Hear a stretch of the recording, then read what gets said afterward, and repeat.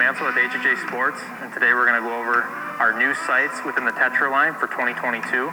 So new for 2022, we actually came out with a new way to mount your scope housing to the infinite adjust bracket. No longer do you have to worry about your vertical adjustments intertwining with the second axis adjustments. So as you'll see on the scope housing, there's actually an additional brick.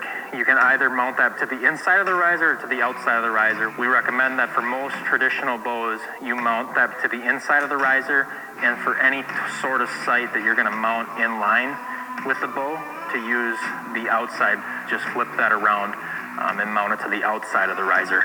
So within each of the product categories, we have the Tetra Max, the Tetra, and then the Tetra LT. As always, our Tetra line of sights come in 4 different scope housing size options: 1 inch and 3/8, 1 inch and 5/8, and 1 inch and 3/4, and then also our 4-pin housing, which is 1 inch and 3/4. We also offer a 10 thousandths pin and a 19 thousandths pin for both single pin and 4-pin options.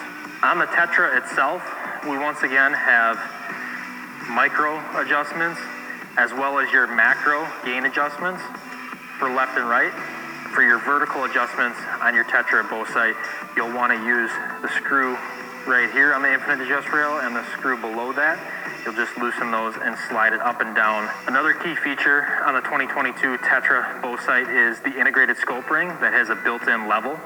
Another key feature on the 2022 Tetra bow sight is the ability to take a 2500 Blue Burst light. This is an added-on accessory, but you can actually put that on there to add light to your pin or to reduce light. With that, we also have mechanical rheostat, which is an exclusive feature to HHA on the Tetra line. You'll be able to turn in the rheostat if you want to dim the light, and then you'll also be able to turn it out if you want to let more light in. Also on our 2022 Tetra line bow sights, the Tetra comes in either a fixed frame, our Hunter Edition frame, or it comes on a 4 to 8 inch adjustable dovetail. All HHA products are 100% made and sourced in the USA, and they carry a 100% lifetime warranty. For any more questions, please visit our website at www.hhsports.com.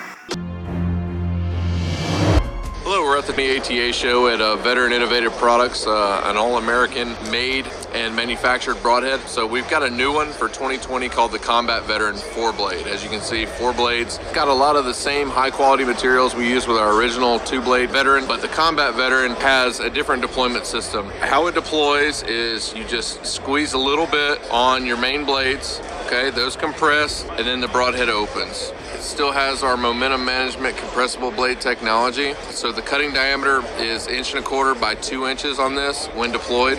In flight, it's 1 inch by 1.25 inches. Another feature we added this year with these heads is that you can exchange the bone breaching field point tip with a 125 grain setup if you would like. So swap the tip out, get you 125 grains instead of 100, which is big with those Western hunters. And then it's really simple to lock back in place, roll those blades up, and then it's a click and another click on the other side.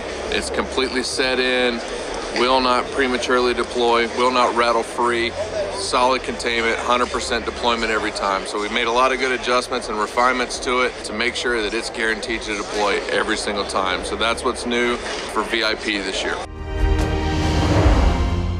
Welcome back, guys. This podcast is brought to you by RPG Coffee Company, a veteran-owned and operated socially responsible coffee company born to support members of the military, law enforcement, and firefighting communities by donating 50% of their profits. The true secret to living is giving. And don't forget to join the RPG Coffee Club today. Don't wait until you run out. Stay ready to rock by having RPG coffee delivered straight to your door each month with our coffee club.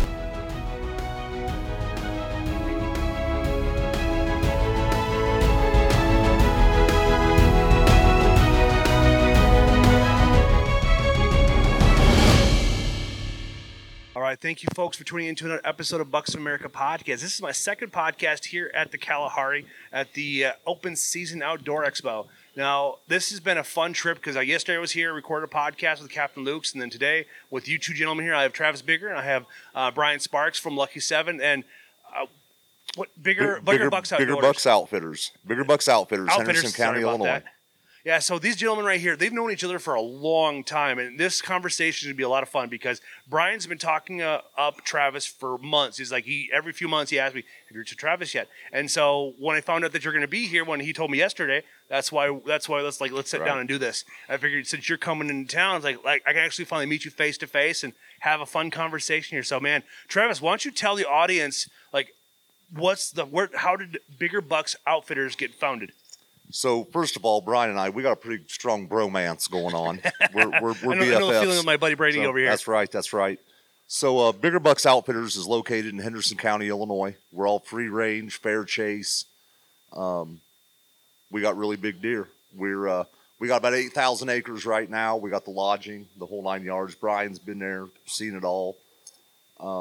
We got started. We're going into our 5th season here now, but my brothers and I, we've guided for over 20 years. And then guys started saying, you guys ought to be outfitting, you got all this, utilize it. So here we are. We're getting a little bit bigger and better every year. So when you guys got guided, were you guys primarily in Illinois, or did you guys bounce around? we were right in Henderson County, Illinois. So what it was, we would get our guys from the East Coast that would come out from New Jersey, New York, things like that. All right. And they would have their own leases and things like that. And they would be asking people, where are the big deer at? How we do this, how we do that. And local people would be saying, get a hold of the Bigger brothers. They know what's going on. And here we are now, That's fantastic. You guys know, do you lease these 8,000 acres? Did you actually buy all this? So our family owns a lot of it. We farm also beef cattle, corn, soybeans, and then we lease farms also. Interesting. Now, since you said you farm as well, do you guys plant food plots, or do you just utilize the what you already have growing? So we'll leave in the state of Illinois. There's no baiting, no mineral sites allowed. Yes. So, but what you can do, anything you can grow up out of the ground is fine. So, here the past couple of years, we've got into turnips, radishes, things like that, ryegrass. We'll leave standing corn, soybeans, things like that. Mm-hmm. And once the deer are born and raised around the corn and soybeans. That's their natural. They love it, especially the soy. If you can leave soybeans standing through the winter, the deer are going to come to them, And we've got them now over the past few years. They're getting used to the turnips, radishes, things like that. So when they find the turnips and radishes, they're in it, man. They love it. That's fantastic. Then when you decided to plant those turnips and radishes, was this something that you guys have experimented in the past with? Well, we've seen it was working down south really good. They've been doing it down south for years with growing sweet potatoes and radishes and turnips and things like that. And we thought, well, we're going to try it up here. And the first year it wasn't real great. The deer didn't know what was going on. But once they get a taste for it, and the new generation, and now that we're in about year 5 of really doing really good food plots, they're up and they're flourishing, man. The deer love them. Nice. And then I'm assuming you guys cater to both ground blinds and deer stands. Yeah.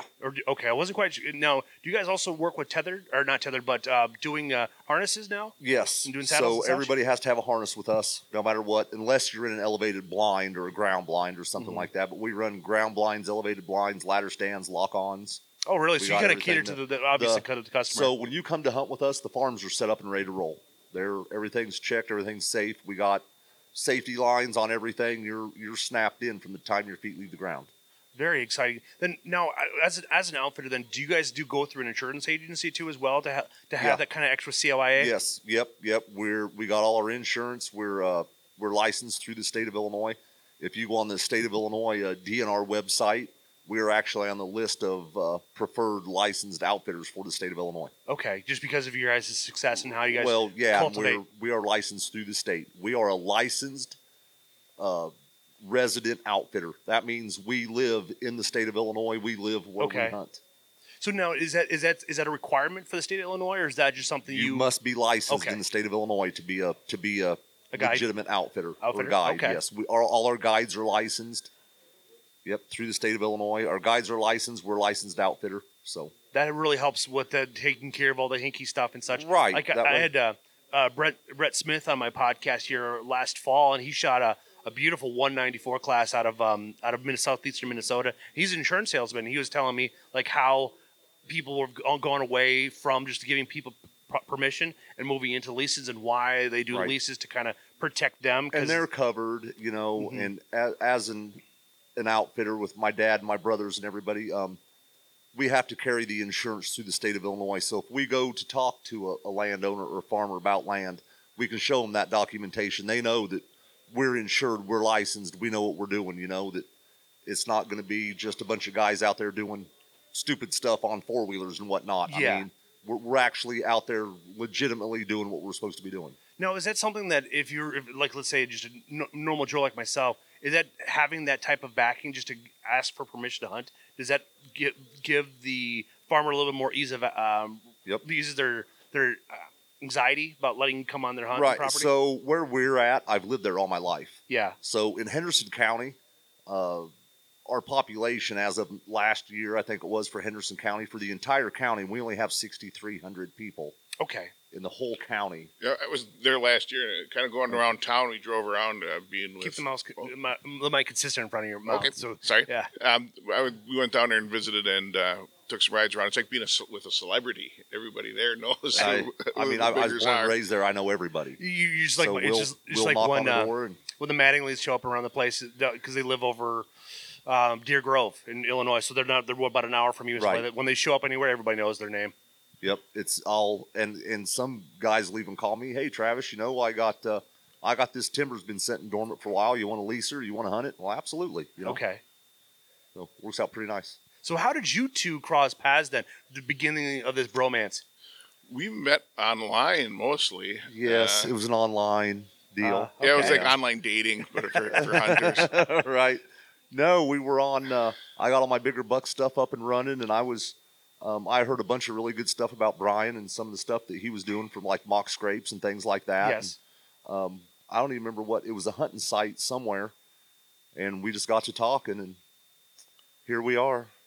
That's pretty unique. You know, that's how I ran into you, Brian, and how we began our conversation. Like, because we talk about every few months and such, and it's like I brag about you so much because it's like when we sat down for our conversation here a few months ago, like the amount of knowledge you gave me and how you understand the nasal patches of a whitetail, it's just mind blowing. I tell people listen to that podcast if you really want to get inside that inside the mind of a whitetail. It's a great reference for people to go check out. And I personally have a lot of fun with it, with the chemistry and the biology and everything that goes into making a quality synthetic deer scent. So I do like talking about it. It's a good outlet. It pays for my hobby of hunting. It gives me a little bit more motivation. And then when I meet people like Travis that are doing other things in the industry, I can talk to him and learn a little bit. Yeah. Talk to you about podcasting. I just like sharing the information sometimes just as much as I do the actual hunting. So then, no, do you have an opportunity to go down and hunt with Travis? I haven't hunted there. I visited. Yeah, We he's went been and saw down. 6-10 properties when I was down, and then we ate a He's lot coming of food. down with us he'll be down with us this fall. That's fantastic. If I get lucky, I get drawn for it. It's like we should buddy up and stuff like that. Just be a hoot. Absolutely. It would be just a lot of fun. Now, you guys, bourbon drinkers, beer drinkers. What are you guys' flavor? I'm a Mountain Dew man. Oh, okay. So you don't I'm drink Mountain Dew and iced tea. I don't drink. Okay. But I got no problem with people that do drink. I just don't. I'm not a drinker. I got you. Nothing wrong with that, man. It's like my buddy here, Brady, that's running the Sound Man here. Is like we record another podcast on Fridays. It's called After Dark, and so we'll open up some spicy beverages and enjoy a nice conversation. We did a 3.5 hour podcast last night. Awesome. Yeah, it's like I have a very exciting life where I just kind of maximize the most potential out of it. Absolutely. That's cool, man. That's awesome. So then now, Brian. Do you use his farms for research then for your mock scrapes and such? We did put out some mock scrapes there. We did have some of our Yes, scent we on did. mock scrapes, and And I got some awesome pictures of different stuff. And I'm a firm believer in like horizontal rubs and things like that. And Brian and I talked through stuff. And so Brian is probably one of the most intelligent men I've ever met. I mean, honestly, I'm not trying to talk, but he's a very smart man. So he's breaking down, trying to talk to me about chemistries and what we're doing here. I'm like, Brian, just let me put it on the ground, dude. Let me do my thing. I trust you. Let me just, I'm Yeah. a deer hunter, And then he's like, well, here's how we're doing this, and then it's like, hey, cool, man, let's just do it, And it works. It's unreal. And the new stuff that I got today, I can't wait to go home. And Can we talk about the new product? Yeah, we've had it up on the Facebook page and stuff, and I've started putting it on the website. It's just not complete yet. I have to get photographs and all that. Final labels. For the mock scrape magic and this. Now, how do you utilize this? Because I'm still like a learning curve, even though I'm surrounded with a lot of intelligent folks about this, but I don't typically use these because I'm always bounced around from public land. So it's like, I don't have the opportunity to be able to cultivate this stuff. So it's like, how does this use? So am I right, Brian? A little bit goes a long ways. So that don't look like a whole heck of a lot, but that should last a guy quite a while. Yeah, right? That'll last a whole season or more if someone that's making quite a few mock scrapes. It's basically 2.3 ounces is what fits in that bottle. Yes. And you have the bottle that it's going to be produced in. That you could probably make dozens of scrapes with that. It doesn't take a lot. The reason I did a powdered scent is, as you know, I post everything on my Facebook page. The testing we do, we post the successes, of course. We post our failures. You saw me struggle with a formula. Yes. One of the liquid formulas earlier. And luckily I have friends that are also well-versed in chemistry and are able to help me sort some of that out sometimes, and I can't figure it out on my own. And that's what actually happened with the liquid one we're coming out with. We do all kinds of things. We're always trying to improve. A lot of people know my opinion of the synthetic scent industry, that it's kind of a lot more geared to selling stuff to the hunter than it is for the deer to like it. I'm kind of taking the opposite path. I really want to, for instance, this formula came all about because in a liquid version, I've been working on an improved tarsal scent. Science and the people selling scent have had tarsal wrong for years. It wasn't correct. The formula was not correct that they were using. Okay. So I went to improve that and make it a real one, and we've done that now. And in the process of doing that for the liquid version, it just kind of struck me. I always think about how I can make things easier, because you do want to make, as you're producing it, make it easiest to do so it's cheapest for the hunter. We're always trying to be a good value too.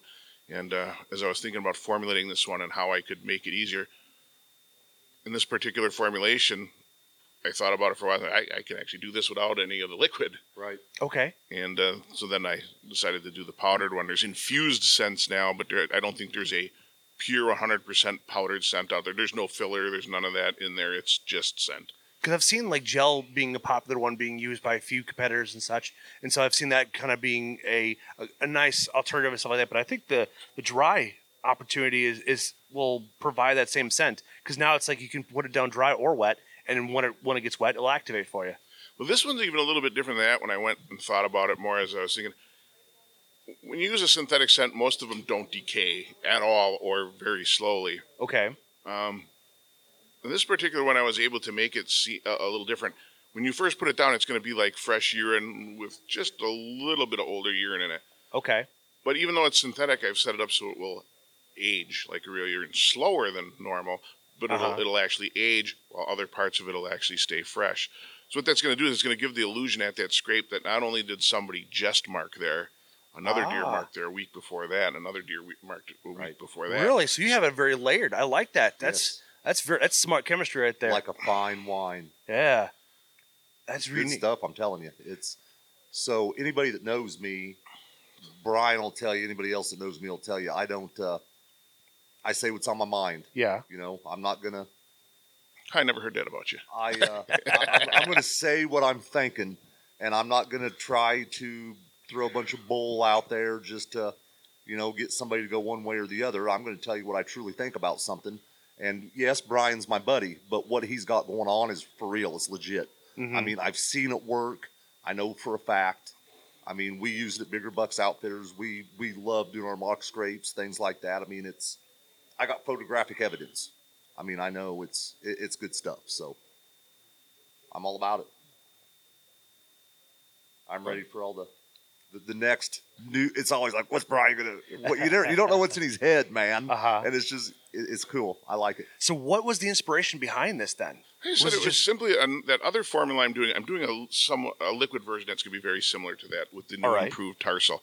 And it was all about we went through the chemistry on the tarsal, and we was looking at it, and I said, it's just not right. It isn't right with the scientists themselves, when they did the studies way back in the 70s, they just got it wrong. And I realized that, and I wanted to figure out what it was. So as you saw the last 2 years, I sent out all those goofy named test scents. We had what Warm Mittens out there was one of them. Okay. We did one that was the Louisiana special. Right. We did. I can't even remember half the ones. I've got them written down so I can track what they are. But what I was doing was I was testing individual components, and I don't tell anybody necessarily what I'm doing. And sometimes I even throw a few red herrings in there just so I know who's giving me honest opinions back. Okay. And I sent out a lot last year, and most of that was seeking. I'd say 80% of it was seeking just our tarsal formula, because So I can can you explain identify stuff tarsal? chemically. Tarsal is the tarsal gland on the deer. Oh, okay. Thank you. And as you know, when they make a mock scrape, they usually will do a rub urinate. They'll rub their hocks together, urinate over their tarsal glands, and then deposit that onto a mock scrape. That how the tarsal gland works is actually a very complex biological process, and not as straightforward as you would think. So it took a lot of testing. And you're also looking through a lot of contamination and things when, deer walk through all kinds of stuff. Right. And so you can identify a lot of pheromones and stuff by their chemical natures, but you can't prove it. The only way to prove it is to get it out in front of a deer. Mm-hmm. I've got a few testers out there that have access to both, free range, like at the biggers. I also have some people testing in large penned areas. Okay. And with just a deer that they collect urine from, basically pets. But it gives me an opportunity to put a lot of different chemical signals in front of a lot of different deer, so then I can test my hypothesis to see if I'm actually on the right track. And we did a lot of that over the last 2 years, and that was what's been driving me for this year for the 2 products I'm working on very hard right now.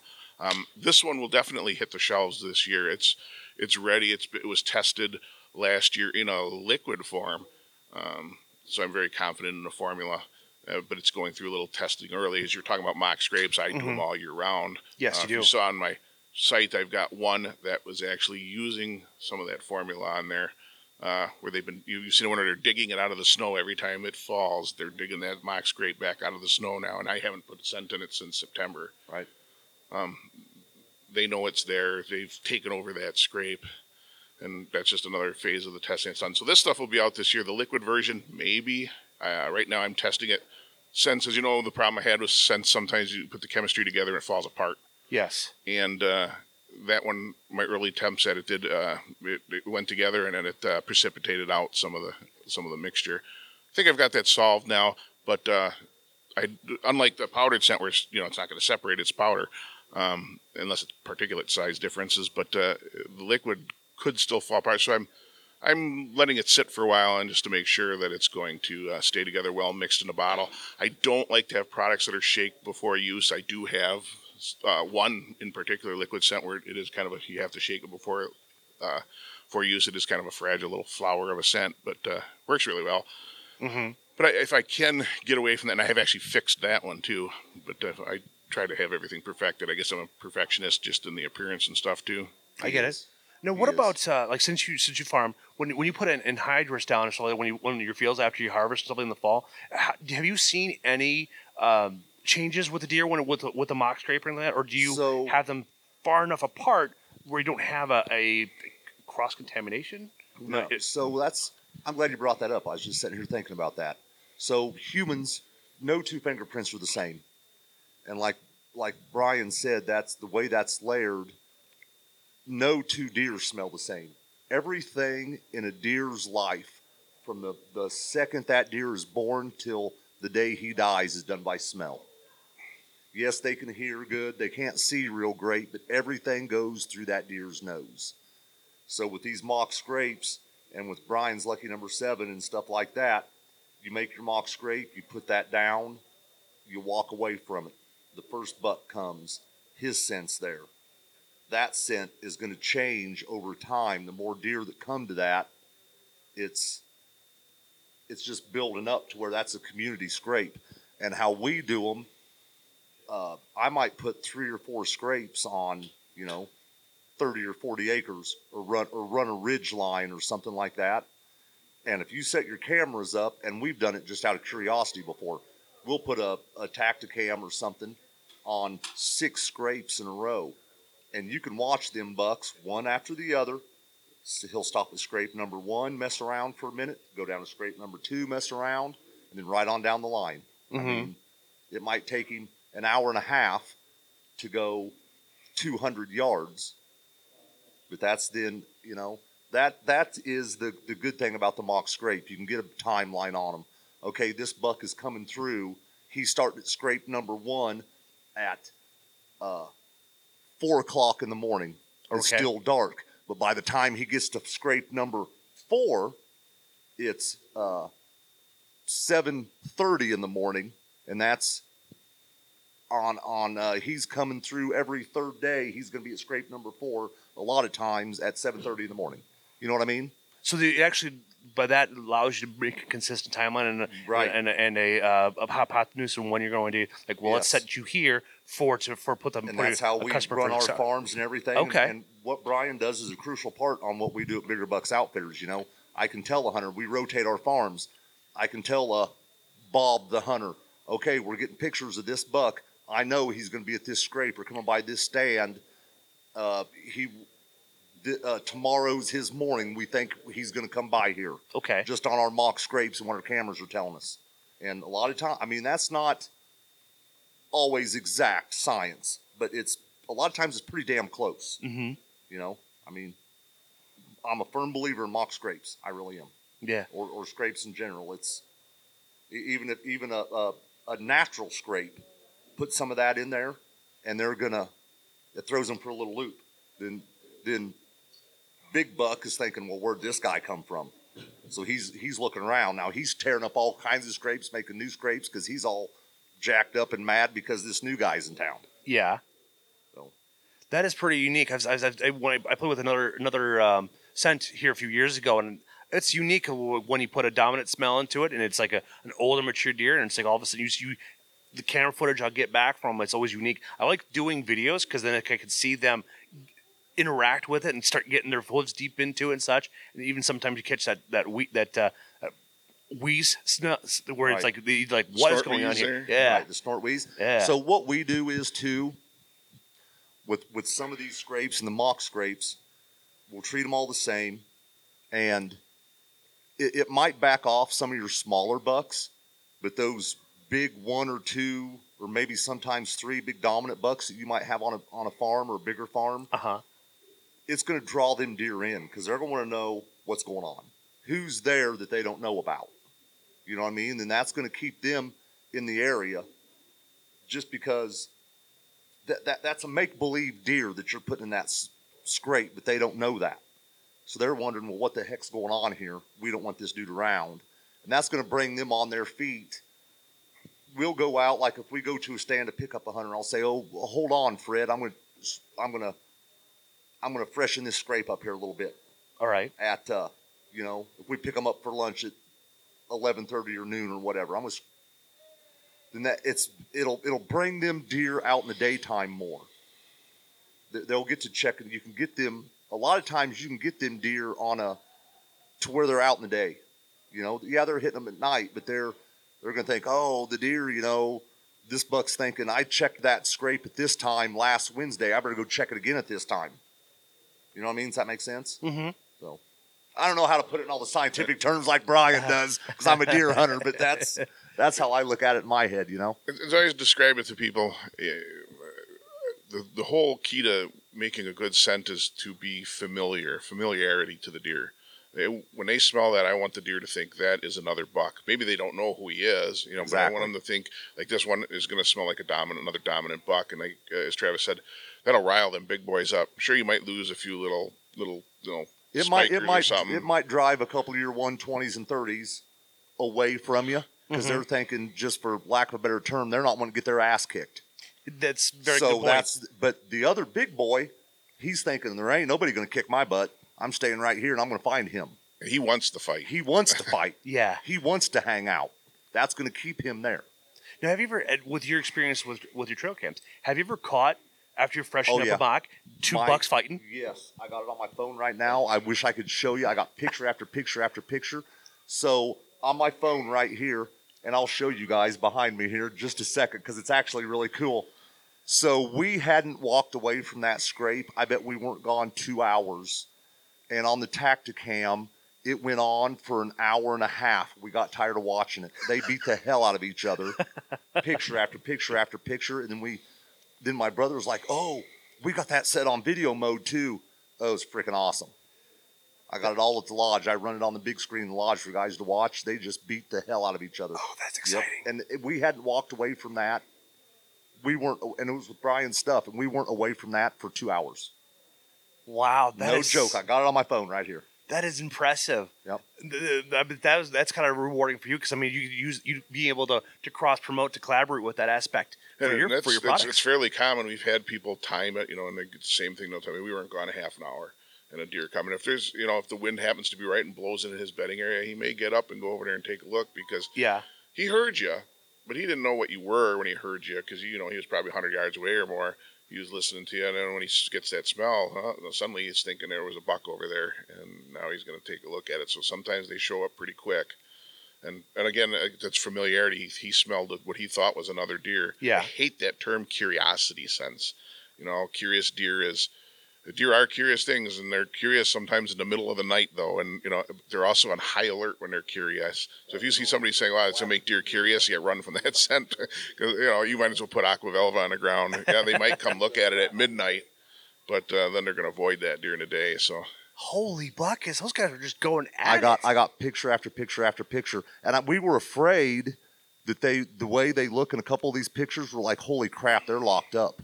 Oh. So we actually went back there the next day just to look around to make sure, because these guys, they had as you can see, their tongues are hanging out. I mean, they're locked. They were angry. But you could see where, they just tore stuff up, and we walked around just to make sure, but they got apart. But, they were, hell, his forehead's bleeding. They beat the crap out of each other. And I had a similar experience. Unfortunately, I was hunting, or actually, fortunately, I suppose I was hunting. I got to watch it. I was out with the crossbow.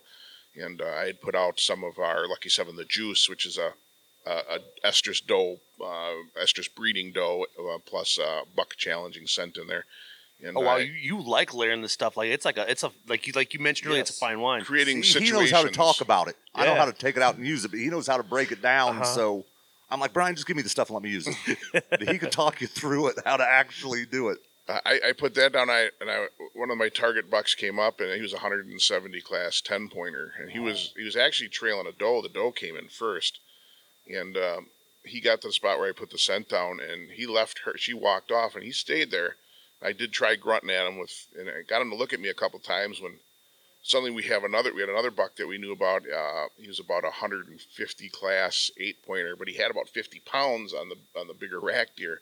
And he come and hit that bigger antlered buck with like a freight train. Hit him, knocked him back, knocked him off his feet, drug him for a little bit. Wow! They came apart. The 10-pointer got back up. That 8-pointer wung around and hit him again and drove him 30 yards to the brush. And I had a friend of mine hunting about 40 yards. This is like the 5th time I've heard this story. He called me that night. It was one of my favorite. It's one of my favorite. I didn't shoot a deer. And I was 40 yards away from this, so with the crossbow, I wasn't going to shoot at him. It's one of my favorite hunts of all time because I never got to see anything like that. And my buddy that's 40 yards away to the south, we were hunting pretty close stands that day. He heard that, and he called me. He said, "What are you doing over there? What are you making all that noise?" I said, "It's not me. It's just our two bruisers out here." And the best part of the night, there is the picture of him up there afterwards. I saw the 10-pointer leave the back of the marsh, then tail between his legs after all that. And we got him on camera a couple of days later. He didn't have a tine left on him. They were just busted. He was so busted up, his ears were drooped. He looked like he got hit by a truck, and he was still around, but I think he's a lot more cautious animal after that. After that incursion, yeah, because it sounds like that was a heck of a war right there. That was a heck of a battle. I've seen deer, I've seen them fight in person before, tinkling around and pushing each other around a little bit. And I never saw anything like that where just that 8-pointer was just out for blood. And while he didn't have the biggest rack in the world, he had enough body size to. That to reminds push me his of my weight buck around. that I shot a couple years ago. It's like as soon as I took him off the land, I had 4 or 5 new bucks show up because he's just so he didn't have a big rack, but he's just so thick. Right. I wanted to, I emphasized with the taxidermist to really emphasize on his neck because it's like when you see his neck, you understand like how much bigger the body was. He probably weighed like 250, 275. I had to drag that 300 yards off this guy's property because the guy was a Karen. But it wasn't my fault. I did knock on his door at 6 o'clock in the morning. Wake up, it's like, hey, my deer is sitting back there, but you didn't come home until whatever time. Right. And so it's like I didn't want to gut him right there on his land. So it's like my wife and I had to drag him across his yard to the neighboring property, and it's like it's just 2 of us, like a freight, just a train trying to get him out there. But by that time, rigor mortis set in, so it's just like we're walking with all 4 legs all straight out, just nothing but trouble. So a few years ago, it was shortly after Brian and I met, and I got some of his stuff, and I was trying it out and this and that. So we had a farm. It was 102 acres. We called it the tree farm. It was rows and rows and rows of planted trees. And I had 2 bucks on that farm, Scrapper and Humpty Dumpty. And they were just Scrapper. The neighbor ended up killing him the next year. He's a 197-inch deer. The neighbor kid shot him. But good for him. That's great. I just like seeing people amazing. kill great deer. But anyway, I'm sitting in the stand. I actually had a chance to hunt. And I heard these deer going at it. It's really thick in there. I couldn't see them, but I could hear them. I never actually seen them, but I could hear them. So it got dark. They're still going at it. This went on for over an hour. It got dark. I'm still sitting in the stand. My brother's texting me, "Hey, are you okay? Where are you at?" And I'm like, "Hey, man, this is what's going on. Mm-hmm. I'm just going to sit here for a while, and I'll climb down, go to the truck, and come home." Well, finally, they moved on through the brush, and everything settled down. I walked to the truck and go home. Told my brother all about what I'd heard. So the next morning, I went back out there to hunt. Didn't see it. I seen some deer, but it wasn't nothing, major. Well, come to find out, on my way walking out, I just couldn't. Like a kid at Chris, I could not stay away from I had a camera over in that area, and I couldn't stay away from it. I had to go pull the card out of it, which I don't like to do, but I did. Okay. I went and pulled the card, went back to the lodge, went in the office. We're looking through it. So Scrapper, who was the bigger of the 2, just right after the fight, happened to walk by the camera, and Humpty Dumpty had poked out his left eye, and it was hanging. You see that picture, Brian? It was his eyeball. I got it on my phone, too. His eyeball's hanging out. Yeah. So the next year, of course, now he ain't the next year was Scrapper's biggest year ever. He had lost his left eye. Opening day of first shotgun season, our neighbor to the east of us, his son killed him at opening morning of shotgun season. Okay. But he was just but that's They get some gruesome right. injuries. They get in there, and then we got these mock scrapes, and they get to fighting over that stuff, and it's so it was awesome. That's one of the stories I'll never forget either. But Talk about a hell of a testimonial right there with that product. I mean, that's just amazing to see that. That was right after I met Brian. We were using was some of your liquid stuff that you had. Smelled good. It was good smelling stuff too. I like it. I like smelling it. But they went at it, man, and poked his left eye out. That's a challenge now. I got to see if I can make you puke. No. It's good stuff. Good stuff. So. Some of it smells weird. The glandular stuff, some of it tends to smell. Some of that glandular stuff, man, is pretty. But straight urine doesn't really smell bad. No, straight urine ain't bad. It's not as bad, yeah. Some of that glandular stuff, you don't want to get it on your fingers or don't wipe. If you get it on your the glandular stuff's more of it's thicker than. Yeah, the gel. I do the gel jelly. on the pre-orbital. It's gooey, kind of gooey. So do not get that stuff on your fingers and wipe it on your butt, on your pants, and then hop in your truck. And if you it's going to linger in there for a while. If you do, the weird part with pre-orbital gel, when you smell it in the bottle, it's not that bad. It's strong, it's but it's when not. you get it out. You Okay. get it out of the bottle, and then you thin it out a little bit. You get that gel thinned out, like when you're brushing on a branch, or you put it. If you're going to try it at home, When you're put a putting it little on on a your leaf or a finger. limb or something. Okay. Put a bit on your finger. Smell it. It'll smell. Yeah, it won't bother you any. But then smooth it out and rub it in a little bit so it thins out, and then smell it, and it smells just like rot. It's awful. But they love it. Them bucks love that. See, that was when I ask you how you apply it. And it's that's where do you apply that near the mock scrape, or how do you apply it to your property? So I'll make my mock scrape, and I do a lot of horizontal rub stuff. I'll put a little bit I'll take a pine limb, yay big around, 8 feet long, put it 1.5 feet up off the ground, put it, and a dab will do you. A little bit on there, and then they take it from there. I mean, I've seen them rip them pine limbs completely off the trees. I mean, they'll just tear the hell out of them. Wow, just Yes.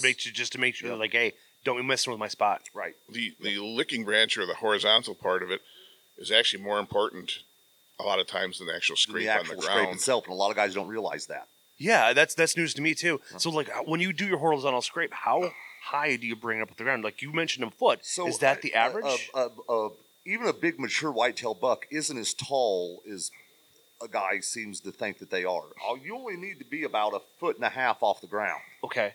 and they'll rub the crap out of that. I take a pine limb, 3-inch diameter pine limb maybe. Yeah. We got a bunch of pine trees around that, and a lot of guys, we use cedar, this and that. Well, they like the pine. For some reason, I don't know what I think found. they like it because it's softer. It really it's rips the up. pine, something about the pine sap. I don't know, but an old guy in Iowa started it years ago, and so I don't want everybody thinking, Travis came up with this, because no, we didn't.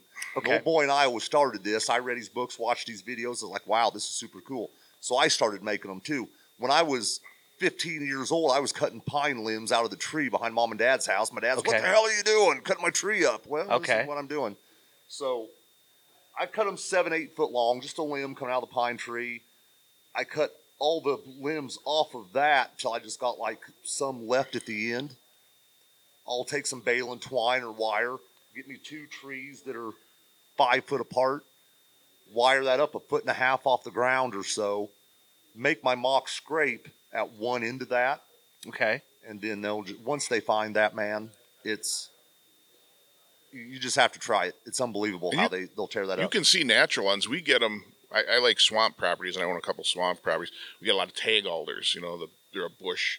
They don't get 15 when they feet get tall. bent over and stuff. When those limbs bend over, you get a good sized limb will bend over on that tag alder. You'll Yeah. often find a scrape down there, and they're rubbing it, and it's gone horizontal on its own, and they'll rub the living crud out of that. See, I don't. The places I've hunted don't have those on the down in southeast Wisconsin.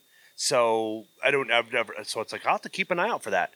I'll actually do some onyx scouting to see if I can find that combination. And the other thing, other things make good licking, just a regular branch overhanging.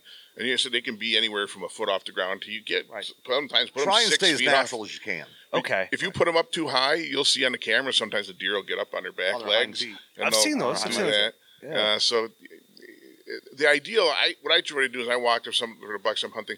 I try to put it, right where the gut is on me. Okay. And I find that's a pretty good height for the ones I do. So I find a branch that's gut high for me. I put a scrape underneath it, put that on there. But I've used now ropes and vines, and they'll use a rope too. You hang it in the tree, and we did one last year. We hung one over a scrape, and they knocked that rope around pretty good. And we even didn't have a very thick rope, put a fairly thin one. They still looks like they're playing with it. They kind of knock it back and forth. Right. Yeah, I've gotten pictures of that. Leave the end of the rope so to where it gets kind of frizzled up. Yeah. And they'll have a blast with that. And a lot of times I think they're playing with it more than anything, really. That's what it almost seems like. They're very playful. They're not very Yeah, they are. aggressive. They're leaving A scent deer's- behind, too, A deer's but a they're playful playing. animal. You can watch mature bucks in the summertime when they're in velvet. They'll hop around out in a soybean field playing. They are. But then when, fall rolls around, they got their pecking order. They know who the boss is, and the little ones know that, we better leave him alone. He'll whip our ass. So they know what's going on. I love it. I love everything about deer hunting. So what's coming? What's on the next for this upcoming fall? Because we're just talking months away now. You get a little excited there. Oh, I am. It's like I live and breathe deer hunt or hunting in the outdoors, stuff like that. So, what do you guys have planned for this upcoming spring? Because do you guys do turkey Yeah, out there? so as we well? got turkey hunts coming up. Our first turkey season starts April 11th. We'll run through the second week of May for that. And then I usually wait till after turkey season. And that's when we're going to hit the ground. That's when we start putting our cameras back out, getting everything refreshed, get our mock scrapes and everything out and things like that. Yep. So you actually pull your cameras down. Yeah, I when pull them season's down over. for a while just to let everything kind of rest, just to let everything be all natural. We'll bring all the cameras in, clean everything up. Whatever cameras we got issues with, we'll fix. We run a lot of cameras. We run over 60 Tacticams alone. Which makes it. Well, you guys have 8,000 acres, so Yeah. that really takes a lot of coverage to make And sure you're that's not providing counting, that. because a lot of the Tacticams we'll put out, we just leave them alone, and then we run a lot of Wild Game Innovation cameras to where we'll go check them every 2 weeks or so, roughly. Okay. Just while we're out there doing what we got to do, we'll pull the card, we get in, we get out, and we keep a pretty good record on profile. what we got going Yeah. on. Yeah. I do a little different. I have, let's say, the best cams. I have our Tacticams. I've got one out there that's been out there. It's got to be it's right when they came out. Right. One of the originals. It's 2 been out there years. 2.5, It's been out there two and a half with it, years. yeah. And it's I have it on a solar system. I built a solar panel for it and a big SLA battery for it, and so it's out there 24/7, 365. It's never come in, and it just never stops taking pictures and sending them to me. That's great. I've got some. We won't name the brand on the other ones that are a lot more problematic on the other ones. Yeah, Yeah, there's I some have problematic cameras out there. I have some. I have some of the same ones you do with the problematic ones. So yeah, I know what you mean. So and I'm not trying to put a plug out there for Tacticam, but if it works, it works. I mean, Yeah, they're they an are. awesome camera. They And I'm really a kind of firm set the standard, and especially the price They're- point is man, I very tell you, the price ergonomical. point's good. And it's not the price point's the same as the other cameras that don't work so well, which is what's funny. Right. And, And I mean, they the only reason I don't put I have this other brand out at my other place on solar panel and stuff, and one of the reasons I haven't put my Tacticams out there is I have bears, and we fed 3 cameras to bears last year, Right.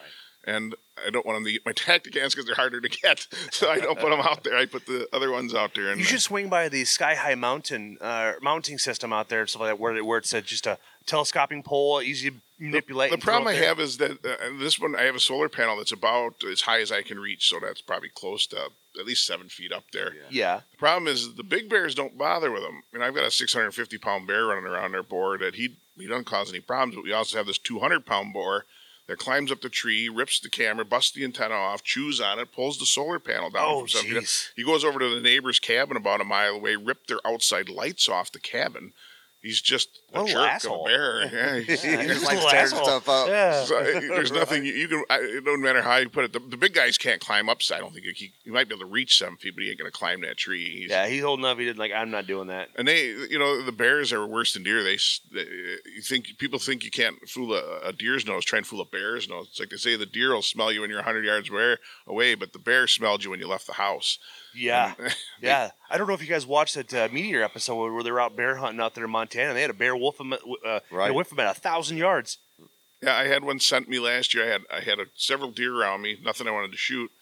But I had walked in a specific direction, and I seen a bear come down that trail. I caught glimpse of him through the brush, and he got right to where I crossed and said, "Woof, woof." All the deer took off, left, and I don't know which bear it was. There's quite a few of them around there, but that scared everything off. But I had just walked through there. I'd take care of my scent. I wash scent-free clothes. I spray down with our own scent killer stuff and all that, and it works fine. The deer don't detect you. He got right where I walked, and that bear knew it. And deer had just walked through there not long before that and never picked up anything. So Okay. Interesting. So, man, it's like, so are you going to start dabbling into bear scent killing? it's so hard where my land is to get a bear permit. You get it on a point system that averages about every 7 years. Oh, wow. I'm looking for someone that may want to come shoot bears there. I may allow someone to bait in one area and shoot a bear, but I doubt it's going to be me. Unless it's that 200-pounder, that'll be an off-the-book thing. So not just kidding.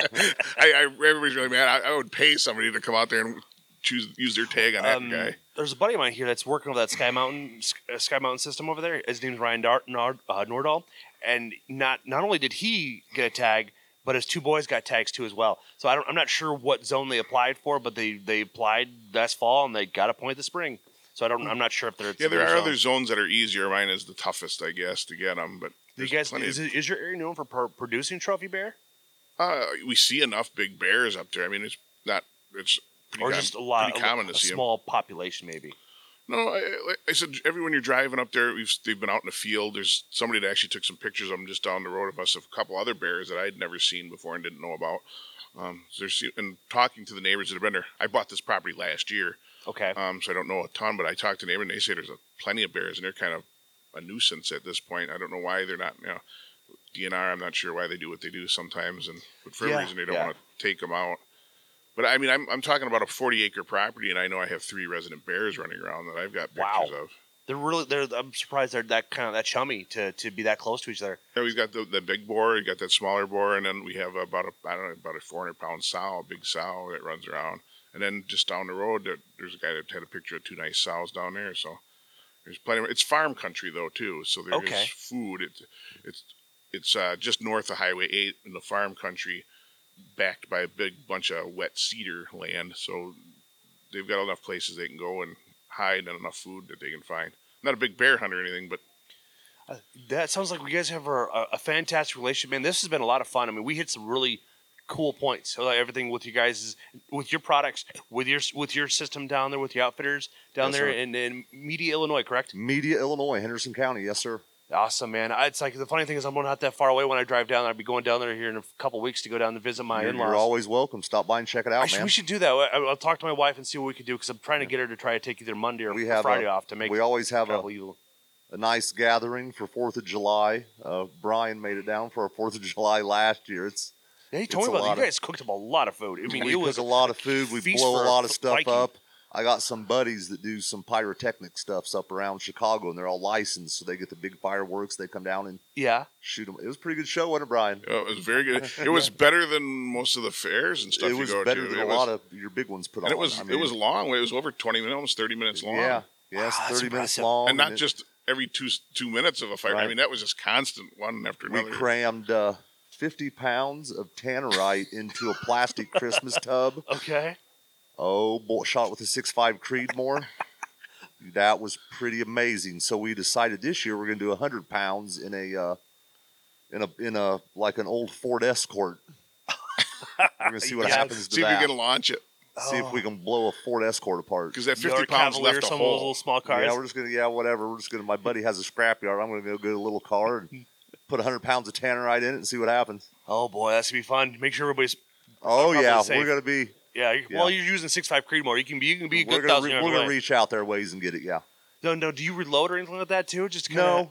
I know you got a lot on your plate. Yeah, we got a lot going on. We got guys, so we do coyote hunts, stuff like that. So we got guys come in and take care of coyote hunting for us. We do coyote hunts, turkey hunts, deer hunts. We're in the process now. Do you ever cross paths with Bob Mattingly then, since he's so close? Because he's mid-70s, but he loves coyote hunting. Absolutely loves it, and he runs a crew of young guys out there. They travel around and get after coyotes. Like the guys with Moonlight and Outdoors and the HIT guys from Indiana. They hit outdoor guys. They come in, kill a lot of coyotes. So here, just not too long ago, I had to go to Des Moines for the Deer Classic, the Iowa Deer Classic out there. Yeah, I was there too with the whole with the tornado and everything. The tornado and all that. That was pretty. But anyway, all my Indiana guys that came in the night before, they got to the lodge. There was 6 of them, I think, showed up with Moonlight and Outdoors and HIT from out there in Indiana. They showed up at 8 o'clock at night. They decided they were just going to go out and call coyotes in because they got all the fancy stuff. Yeah. By 7 o'clock the next morning, they had 9 coyotes dead. Wow. They killed, throughout the course of 3 days, they killed 15. Jeez. That's impressive. Right. Like where I grew up in southeastern Minnesota, there was a kid in 2020. He killed 178 coyotes and in a 30-square-mile area because nobody hunts them out there. So he was just pretty much going door to door. Hey, can I hunt your land? Can I hunt your land? Just nailing them. Oh yeah, because nobody's hunted them for so long. So we just go down the road with the electric car and nobody's going to tell them no for coyotes. Everybody wants the coyote shot. Oh yeah, exactly. So. Man, we have a lot of fun. I think we're right at the perfect spot to end. I really greatly appreciate you, Travis, for coming over. Thank you, Brian, for coming on down. But I will let you get back to your guys' booths and start selling some stuff. Thank you, brother. I appreciate you. You're very welcome. Thank you, Travis. Yes, sir. Thank you, Brian. Thanks a lot.